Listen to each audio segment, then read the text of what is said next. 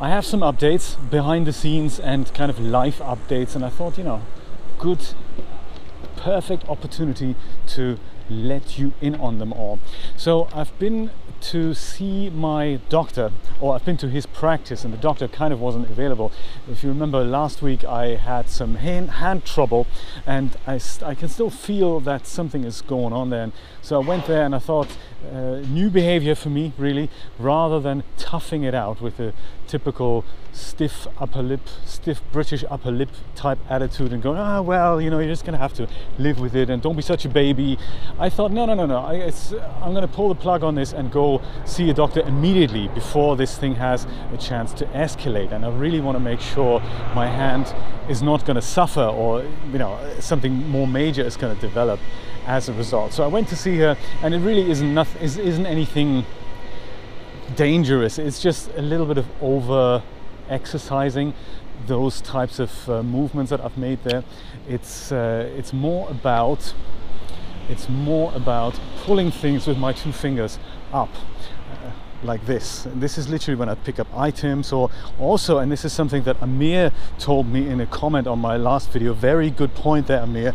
If it's not so much my day job, I had immediately suspected my day job. That may not be the case. Amir said, well, perhaps you're doing something else, such as game controller, mouse type control, whatever it is you're doing. And it is true, I've looked at that behavior as well. It turns out that I've done a lot of game controlling things, so that also uses these two fingers. So thanks for the tip there. I didn't really take that into consideration. So I'm looking at everything that I'm doing quite carefully, and I thought, well, I'm going to see the doctor. And I did go see her last week, and it was not Dr. Keller. He was not feeling very well, so he wasn't in. So I saw his colleague, Dr. Navarro, and phenomenal, exciting story. Dr. Navarro, a woman, Hispanic woman in her about maybe 60s, something like that. She said, so what can I do for you? I said, well, I've got some hand trouble. Don't know, I'm on levothyroxine, that could be related. Levothyroxine because I had cancer, a bit of a history there in the files. And she says, let me have a look. So we sit there, I kind of update her within 5 minutes while she reads through the paperwork. And she said, oh, what kind of cancer was it? And I said, colon cancer. Not good. But I survived. And she said, did you have chemo? I said, yeah, chemo, but it didn't work. I had 2 chemos, it didn't work. How about radiation? Yep, had radiation as well. Kind of didn't really work either so well. Worked okay, but didn't get rid of the problem. But I had immunotherapy, and that was the ticket. And she said, oh, and you had a colostomy as well. And I said, yeah, I had that as well. And she said, which hospital were you? And I said, well, Baptist to begin with, Baptist Hospital, and then at Mount Sinai. And she said, really, which oncologist do you have at Baptist? And I said, well, it is somebody called Dr. Ukar, who sadly then turned me away saying, we can't help you anymore after the first chemo failed. And she said, how exciting, she says, check this, I also had colon cancer, and I've also been to Baptist Hospital, and I've also seen Dr. Ukar, and he's helped me. And the FOLFOX that she got, the first chemotherapy that I had, which is the first line treatment for colon cancer in this day and age. It is not immunotherapy, sadly, but the first line treatment is a chemotherapy regimen called FOLFOX, using a drug called oxaliplatin and 5-FU, fluorouracil, I believe it's the chemical name for that. She said, I had that treatment under Dr. Ukar, and it cured me. Isn't this a small world? I mean, unbelievable, absolutely phenomenal. So with those few sentences, we already really clicked, and she understood me, I understood her, and it's fantastic when you meet people who've been through the same thing that you have and who have also been cured. So we high-fived each other and saying, we are survivors. This is so exciting. And we talked about my hand, and she said, yeah, it's just a bit of over-exercise, and there was a bit of swelling there. And she said, take something like Bengay, that is a heat rub cream. It's known as Deep Freeze in the UK, I believe. It's called Bengay here, or there's of course non-brand versions of this, and that just circulates blood flow into the hand. And she said, rest the hand, also put it into warm salt water and just do, you know, motions like that. And also take some Tylenol. Tylenol, of course, is paracetamol or acetaminophen, the brand name for that drug. So I did actually treat myself to some Tylenol, which I believe we had in the cupboard still, and took that for about a week. And she signed me off for 5 days. 5 days only. I would have loved it if it could have been 2 weeks or so, but it didn't happen. So, you know, 5 days it was. Today is my first day back at work. I'm just on my way there, cycling there now. And so that was one thing. But while I was there, I did a blood test, which is something that Dr. Keller had said I should be doing in February anyway. So I thought, hey, while I'm there, why don't I just go ahead and take care of that? So it was a few hours at the doctor's office, and the results have come back as of yesterday or day before, and there was a urinalysis which was perfect, so everything's good in my urine. That's very, very positive. There is also like the thyroid test that they did, and it reveals that the Synthroid I'm taking, Synthroid 1.5 micrograms, that is still not exactly enough. I think there's still a little bit of TSH still a little bit high. I think I can definitely live with this, but it's just one of those things to be aware of. It's still a little bit high. I think if Dr. Keller sees those results, he's probably going to insist on a slightly higher dose. I don't know what the next higher dose is. Probably going to be 1.75 micrograms of Synthroid. Don't know. Could be, could not be. We'll see. What I have noticed though over the last month or so, which is probably since the new doses kind of kicked in, I have so much more energy. I feel so much more awake, and I'm less tired.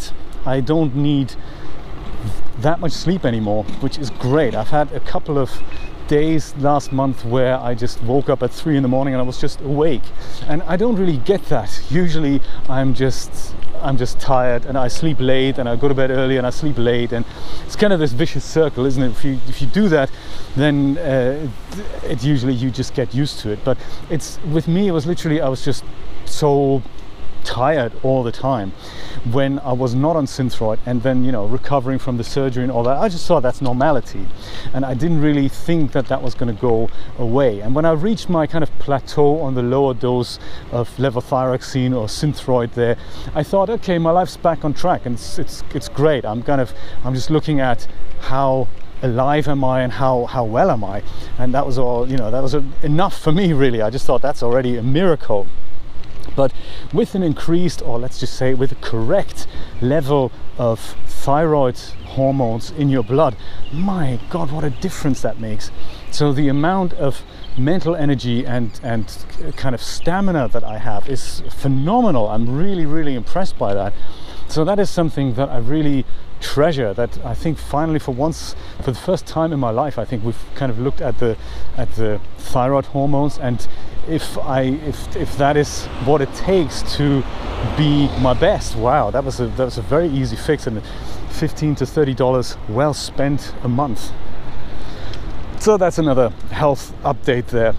Another quick health update is that, do you remember my wisdom tooth extraction that I did at the other dentist, because that was covered instead of it's the same dentist that wasn't covered there, but he was covered there? That kind of convoluted story. I keep getting invoices now, both from my insurance, who request about $500 for whatever reason, I'm not entirely sure, as well as from the dentist, whom I've already paid. You know, I've already paid them about $250, $280. I don't remember the exact figure. I've paid them there. They said the rest will be covered by the insurance. Now the insurance want more money, and the dentists also want more money. And I'm thinking, okay, that's bizarre. Because incidentally, the money that my dentist wants from me now, added up to what I've already paid them, is the same amount that the insurance say they want. So I think that's all very, very exciting news. Probably a mistake. Let's just hope, because otherwise a wisdom tooth extraction that I thought was going to be cheaper for me ends up costing me about, like, what, $1,200? Obviously not. I shall do it myself next time. So that's all for the health updates now. So then there's other technical updates. I've done a lot of testing, and I'm glad I did that, because there's just so many ways that you can do the same thing. So on one hand, I've been looking into and greatly rehearsing my approach to the upcoming DAZ Studio 101 lighting part of the series. So it is complex, because we have to talk about lighting in general, about parametric lights, mesh lights, as well as image-based lights. So that's complex to begin with, but we have to do that in two different render engines completely. So that's a lot to take in. Then we also have to talk about workflow about that. And then of course there's the OpenGL render engine, which is, you know, not popular, but is nevertheless a render engine. So we need to talk about what the relation is between that, excuse me, and the other render engines. And then of course that leads us on to rendering in general, that we have to press a render button, and that leads us ultimately to the fact that we have different surface properties depending on which render engine we use. So that is why I haven't just clicked the button and pressed record, because that's just a lot going on. So there we go. But I think I'm getting there, and I'm kind of hatching plans to perhaps just scratch the surface in this series and perhaps just split it out into a standalone series. I was already thinking about DAZ Studio 201, about characters, because characters are at the heart of that. But then of course there's lighting, so perhaps 201 should rather be lighting, and 301 could be about characters. So that's just something, quick heads up, that I am working on it, but it is difficult to logistically you know, put that underneath one hat there. So that's one thing. Then another thing is I've done a ton of streaming tests. What is the best setup? How do I not miss important chat comments and all that? Because last week's D-Force denoiser live stream was incredibly successful. I hadn't anticipated that much success, really. When I'm talking about a successful video, it has about 100 views in about 4 weeks. For me, that's successful. And the unsuccessful videos are the ones that have about 20 views in about 4 weeks, you know. And I hadn't anticipated that the latest stream had about 500 views in the first 2 days, and that's phenomenally successful for me.